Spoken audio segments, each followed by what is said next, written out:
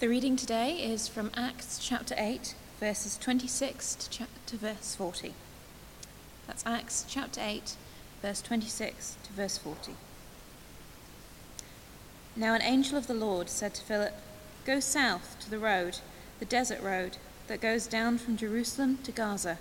So he started out, and on his way he met an Ethiopian eunuch, an important official in charge of all the treasury of Candace, queen of the Ethiopians.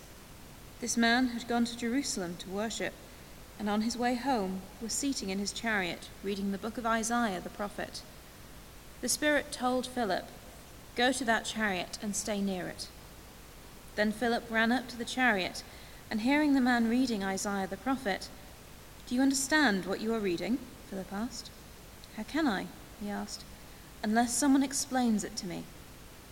So he invited Philip to come up and sit with him. The eunuch was reading this passage of Scripture. "He was led like a sheep to the slaughter, and as a lamb before the shearer is silent, so he did not open his mouth. In his humiliation he was deprived of justice. Who can speak of his descendants? For his life was taken from the earth." The eunuch asked Philip, "Tell me, please, who is the prophet talking about, himself or someone else?" Then Philip began with that very passage of Scripture and told him the good news about Jesus. As they travelled along the road, they came to some water, and the eunuch said, "Look, here is some water. Why shouldn't I be baptized?" And he gave orders to stop the chariot. Then both Philip and the eunuch went down into the water, and Philip baptized him. When they came up out of the water, the Spirit of the Lord suddenly took Philip away, and the eunuch did not see him again, but went on his way rejoicing. Philip, however, appeared at Azotus, and travelled about preaching the gospel in all the towns until he reached Caesarea. Thank you so much. Do you have that open in front of you? And we're continuing our walk together through the book of Acts, and we're talking about it as the continuation of the work of Jesus, the life of Jesus, this time seen through and in the life of his people, the church. Actually, when we come to this part of Acts chapter 8, it's quite a contrast. It's a huge contrast, actually, to what's gone on immediately before. You find in Acts chapter 2, the day of Pentecost, Jesus has sent his Holy Spirit to empower, to send out his church, to send out his people, to tell the good news to others. And then suddenly, here in Acts chapter 8, and for the next couple of chapters, what we find is that far from being the massed crowds, the thousands, the tens of thousands that have come to faith, suddenly the spotlight is on 3 individuals. And for each of them, they are people on a journey. Now that is probably, I don't think this is terribly controversial to say, that the metaphor of a journey is the most overworked, underpaid metaphor of the English language. To go on a journey is very in vogue, and in fact it probably makes some of you feel slightly queasy. It is overused and stretched, I suspect. But of course the reason it's overused is because it's so effective. It works. It's actually a very good description of life. It's a very good description of parenting. It's a very good description of your workplace. It can be a very description of all sorts of things. And it is a great description of faith. And what we're going to discover as we look at this particular person that Philip meets is that this journey is not just the same as any other journey. It's not just another bit of life, but that the journey of faith is one that we all need to understand from the inside out. And that actually, as we understand it through the eyes, as it were, the lens of this story, it's going to tell us both about our journey of faith, but also about how we come alongside other people on that journey. Perhaps the obvious place to start is with this Ethiopian. Sahey and I were commenting beforehand. It's great to see. I was born in Addis Ababa, so I always go back to this passage and go, fantastic, lovely to meet Philip's friend along the way. But actually, for Philip, simply meeting this man wasn't about going, oh, I've now met somebody from Ethiopia. For him, meeting this man was about meeting somebody who could not have been more different to him. somebody who was almost the absolute epitome of the outsider from the perspective of a Jerusalem-based Jew. For a start, to talk of somebody being from Ethiopia in those days was the sort of metaphorical equivalent of talking about somebody being there from outer Mongolia. It was the ends of the earth. To be from Ethiopia was to be as far away from here as you could possibly be. And as a black African in what was a predominantly white Mediterranean area, for Philip, he wouldn't have met very many people from Africa at all. On top of that, this man was not simply just an ordinary member of the public. It's very clear that he was a high-ranking official in the Ethiopian government. We just need to deal with this word eunuch. I'm going to say it out loud just because it's one of those words that makes us squirm a little bit. It's not a word that we use in polite society, probably not a word that we use at all. Go back a decade or two, it's the sort of word that would have been used as a rather pejorative, nasty about somebody, particularly of men, to imply that they had no sort of oomph, they weren't strong. Go back a few more decades, a few more generations, and there were some who were castrated in order to be able to sing particularly high, and go back 2,000 years, and there were some for whom that was procedure was done when they were very young, which meant they were then able to serve in the royal courts because they were trusted with certain things that no other man was trusted with. This man that Philip meets is as different to him as he could possibly be. From Africa, a eunuch, high court official, but also almost certainly a Gentile, i.e. not a Jew. Now, he's gone to Jerusalem for the feast. He's reading the book of Isaiah. He clearly has an interest. His heart is drawn to the Jewish faith. But as a eunuch, interestingly enough, he wouldn't have been allowed to convert to Judaism. The ancient Jewish law said those people were on the outside. So here is somebody absolutely on the outside. And here is somebody whom God takes huge time and trouble, to put it in human terms, to draw into the good news journey. In other words, if you ever need persuading that nobody is an outsider to this good news of Jesus, this is a great place to start. There is simply nobody that Philip could have imagined as more of an outsider than the Ethiopian. Whoever your friends are that you think, no, this good news could never be for them. However much you might view yourself as being the epitome of the outsider. Actually, this passage says to you, yeah, you and the Ethiopian, you're both called on this journey of responding to the good news of Jesus. You're both called on this journey of faith together. So how does it happen? How does this story come about? Well, the thing that is very, very obvious is that as far as the writer of Acts is concerned, as far as Luke is concerned, this whole interaction between Philip, who's one of the earliest followers of Jesus, and the Ethiopian is God's initiative. It's God at work. It's God's idea, it's God's action, it's God's initiative. You see it first, right in that very first verse that Kat read for us in verse 26. Now an angel of the Lord said to Philip. Angels in the Bible, angel literally means messenger. They were messengers sent from God, and the angel comes to Philip and says, go. A little bit later, the Spirit told Philip, verse 29, go to that chariot and stay near it. God's initiative. God is the one who takes that initiative.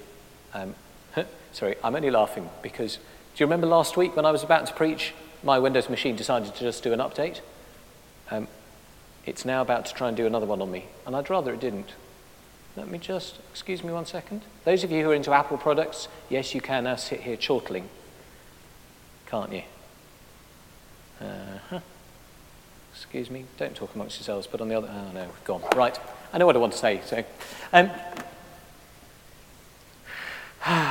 Just use pen and paper, Richard, it's much easier. The fact is that God's initiative, both to send the angel to Philip, but also to send his Spirit, just to nudge him to be in the right place at the right time. It's very clear this wasn't Philip's idea. I mean, in all your born days, in all your right mind, you would never choose to go to that place to do what Philip chose to do. If you look at the rest of chapter 8, just the beginning of chapter 8, what you find is that Philip has been where you'd expect him to be. He's been out in the centres of the population. He's been out where the people are. I mean, if you're running an election campaign and you want to get your message out to as many people as effectively as possible, this is the absolute opposite of that effective strategy. You don't go into the middle of a desert on a lonely road and hope that an individual might walk past. Because even if they do, it's just one person. And what if they don't? Philip has been preaching to great crowds, seeing great signs and wonders, but God takes the initiative and says, Philip, I want you here, doing this, speaking to this one person. But God also takes the initiative through all the coincidences that happen, all the coincidences that take place. So, for a start, the two of them meet at just the right moment. Philip happens to be standing in the right place at the right time, and it happens to be on this what is likely to be days and days and days, possibly weeks' journey from Jerusalem to Ethiopia. It happens to be at the very moment when this Ethiopian is reading Isaiah. Not just reading Isaiah, but reading that portion of Isaiah, taken from Isaiah 52 to 53, the Song of the Servant. This passage in the prophets where he's looking ahead to the one whom God will send, who will come and live and die to bring his people back to God. And more than that, God takes the initiative through the simple coincidence that this particular man is open to conversation. And then there's actually my favourite coincidence of all. Verse 36, as they travelled along the road, they came to some water. And he said, look, here is some water. They're in the desert. There is water in the desert. There's those of you who've ever been to a desert know. But it's sporadic, unpredictable, coincidental. I love the way in which God's coincidences come along the journey. This journey of faith is not simply a human endeavour. Neither from the point of view of the person doing the journey, nor from the point of view of those who are coming alongside to help them on the way. This is God's initiative, God's work. That's why we're being part, such an obvious thing for us to be part of this prayer initiative, Thy Kingdom Come, that starts on Thursday in the run-up to Pentecost, where what we're pledging to pray is to pray for those who don't yet know the good news of Jesus. We're pledging to pray for 5 friends, family members, colleagues, whatever it is, who don't yet know that Jesus loves them, that he's lived and died and risen again for them. And we're going to pray. Why? Well, because it's God's initiative. It's God who's at work in them. It's God who, by his Spirit, stirs them up. I wonder if you think of your own journey. Whether you're somebody who feels that you're just at the beginnings of exploring faith, or whether you've been walking with Jesus for years and years and years. When you think back over your journey so far, when you look for it, there you will find hundreds, thousands of times when actually God has taken the initiative. That coincidence of conversation, that book you happen to pick up, that church service you happen to go to, all sorts of ways in which God has stirred things up, stirred you up. But it's not just that. You see, God could have simply taken the angel and said to the angel, go and speak to this Ethiopian man as he's on his way home, tell him the good news about me, and send him on his way. Or he could have done what he does in chapter 9 with Saul and give a direct revelation, vision of himself. Actually, what he does is he sends Philip. Because most of the time, in most of our lives, the majority way in which God stirs us up and helps us on the journey is to bring people alongside us. I wonder who's come alongside you in your journey. Some of them, as Linda's described, come alongside us through the books they've written or the things they've set up, the communities they establish. Some of them come alongside us because they're our parents or a best friend or a colleague or somebody at work. My dad came to faith simply because when he was doing his national service in the RAF back in the 1950s, one other man in his barracks was a Christian. And every night he would get down, kneel down by his bed and pray while people threw things at him for fun. And this guy was just so determined just to pray that witness was what brought my dad to faith from a place of never having known it before. This is a collaboration that we see between Philip and the Spirit, Philip and God. And actually, Philip only responds because he has some idea that might be how life works. Otherwise, he'd be like Jonah, wouldn't he? Jonah also has this message, go here and tell them the good news. Well, actually, bad news that will turn to good news. And Jonah says, no, I'll go that way. Philip says, okay, Because Philip has that expectation that God might call him to be the called alongside one. Actually, very similar language to what we might use of the Holy Spirit. God, by his Spirit, calling us to come alongside others. And don't make any mistake of this, Philip has to take quite a risk here. He's risking the fact that he's missing out on the really important preaching to the big crowds.